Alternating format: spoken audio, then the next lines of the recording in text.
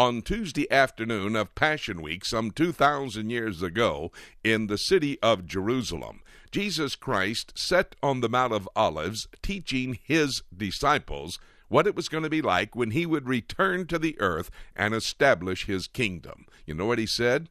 As it was in the days of Noah, so shall it be in the days of the coming of the Lord.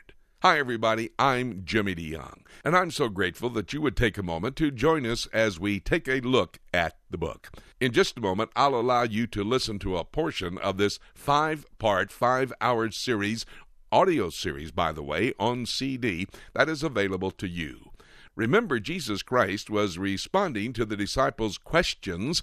Can you give us some signs of the second coming? Now, not the rapture of the church. There are no signs for the rapture, but for the second coming. Let's study together, and then I'll tell you how you can get your own individual copy of this 5-part, 5-hour series, audio series on CD. Right now, let's listen to a portion of As in the Days of Noah. So having thus said that, let's go to the first part of the study, back in Genesis chapters 4, 5, and 6, and we want to look at the days of Noah and its timeless details that are unfolded for us here in the Word of God.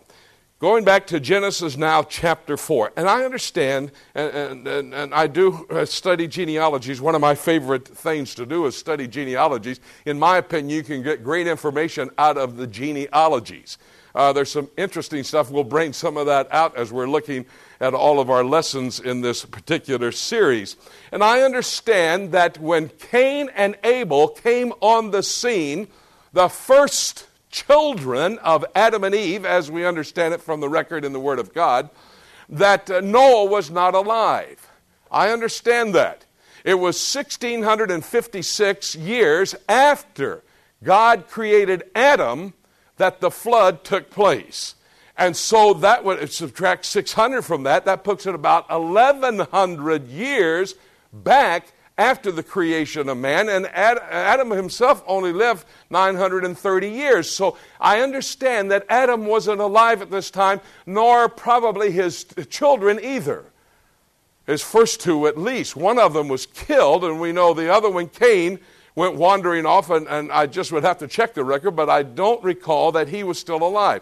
But everything that started with Cain and what he was involved in and his offspring was going to continue on and intensify as it moved toward the time of the flood, the judgment upon the entire earth. So we study chapter 4 as well to understand.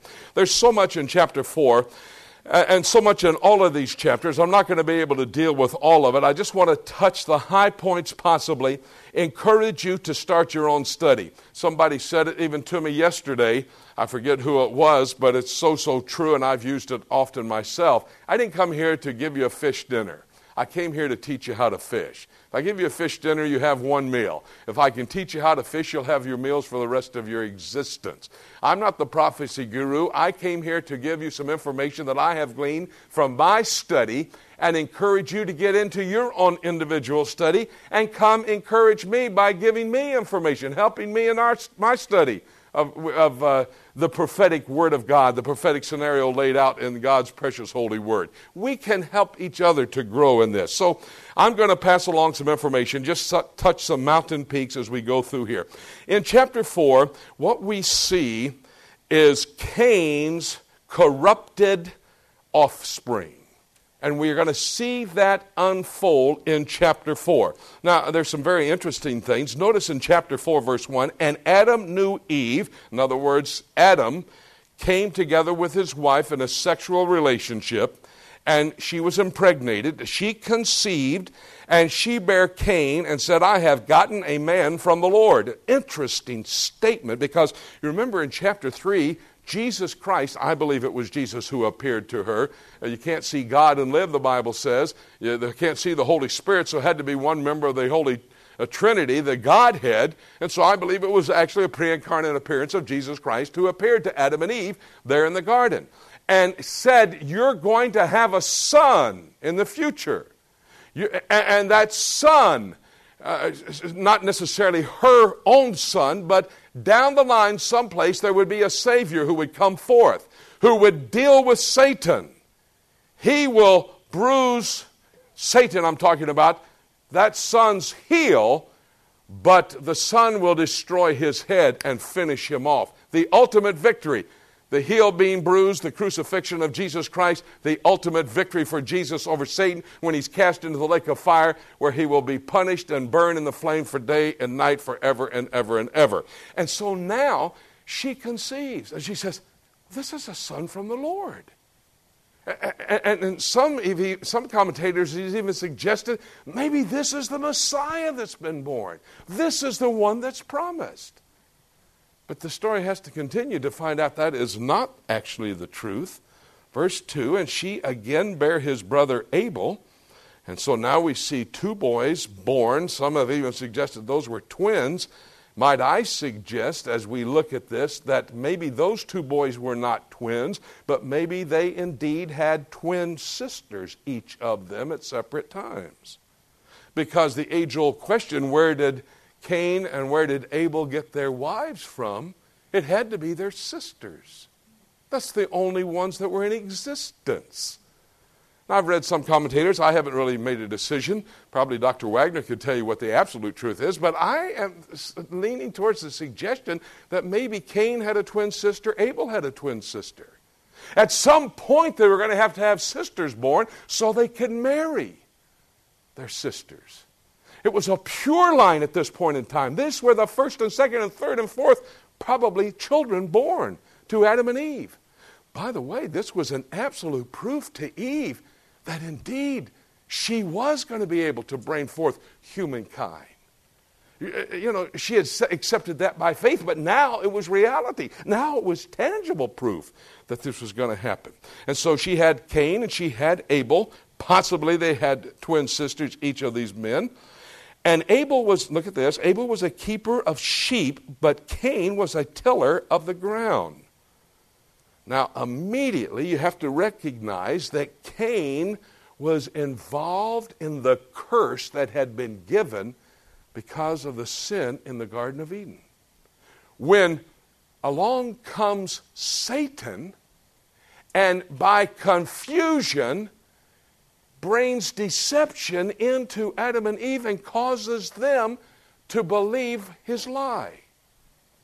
And the curse was that you'll have to work with the ground, deal with it. The thistles, the weeds, all of that is going to be part of your problem. You'll have to deal with the ground with the sweat of your brow from now on. It was part of the curse.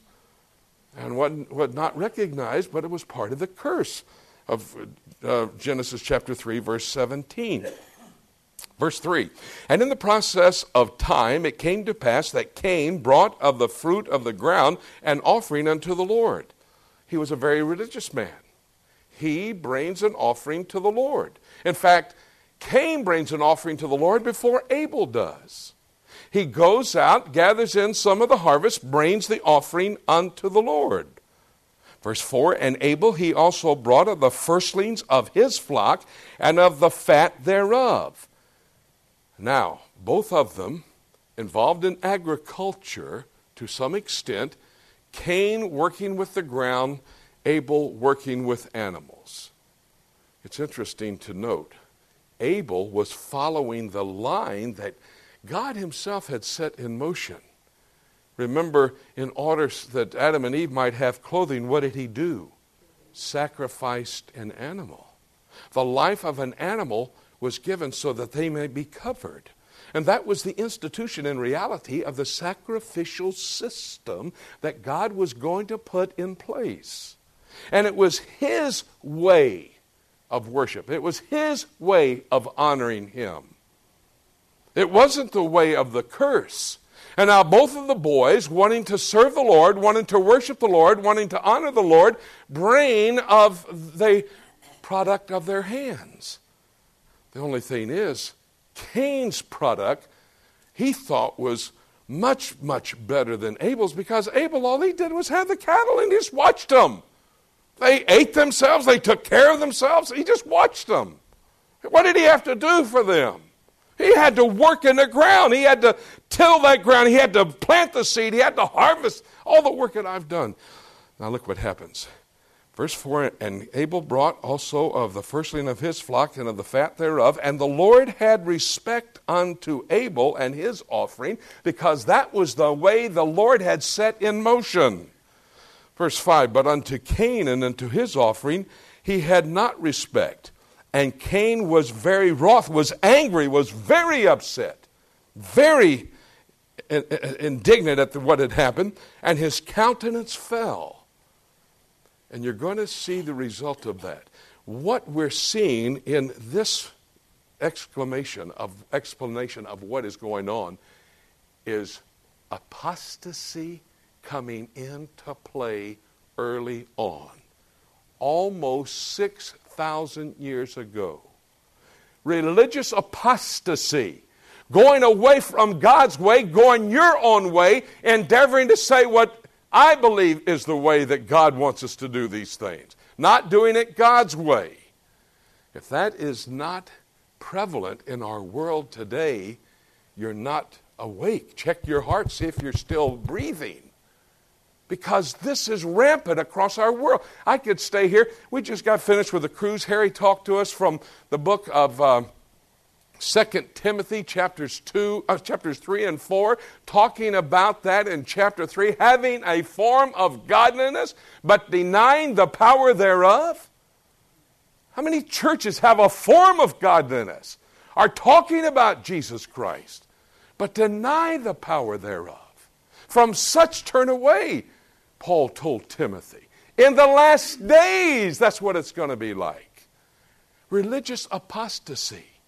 Doing it my way, not the way God dictates, but the way I believe it should be done. How many in so-called Christianity are involved in that type of process? If you want to know, if you want to get an idea, turn on so-called Christian television. You'll see an absolute tangible evidence of how it is, of those who are moving in their way instead of God's way. Thank you very much for taking a few moments to join us in our study of prophecy. As in the days of Noah is what we've been listening to. You just listened to a portion of this very important 5-hour, 5-part series, audio series on CD that is available. It helps us to understand the times in which we're living in light of Bible prophecy. If you'd like to get a copy of this 5-part, 5-hour audio series on CD, call the toll-free number. It's 877-674-3298. Now, that's toll-free from across America, or you can go to our website, www.prophecytoday.com. Once again, that number, 8Prophecy8, translated into 877-674-3298. Thank you again for joining us. I'm Jimmy DeYoung, reminding you Jesus Christ can come at any moment.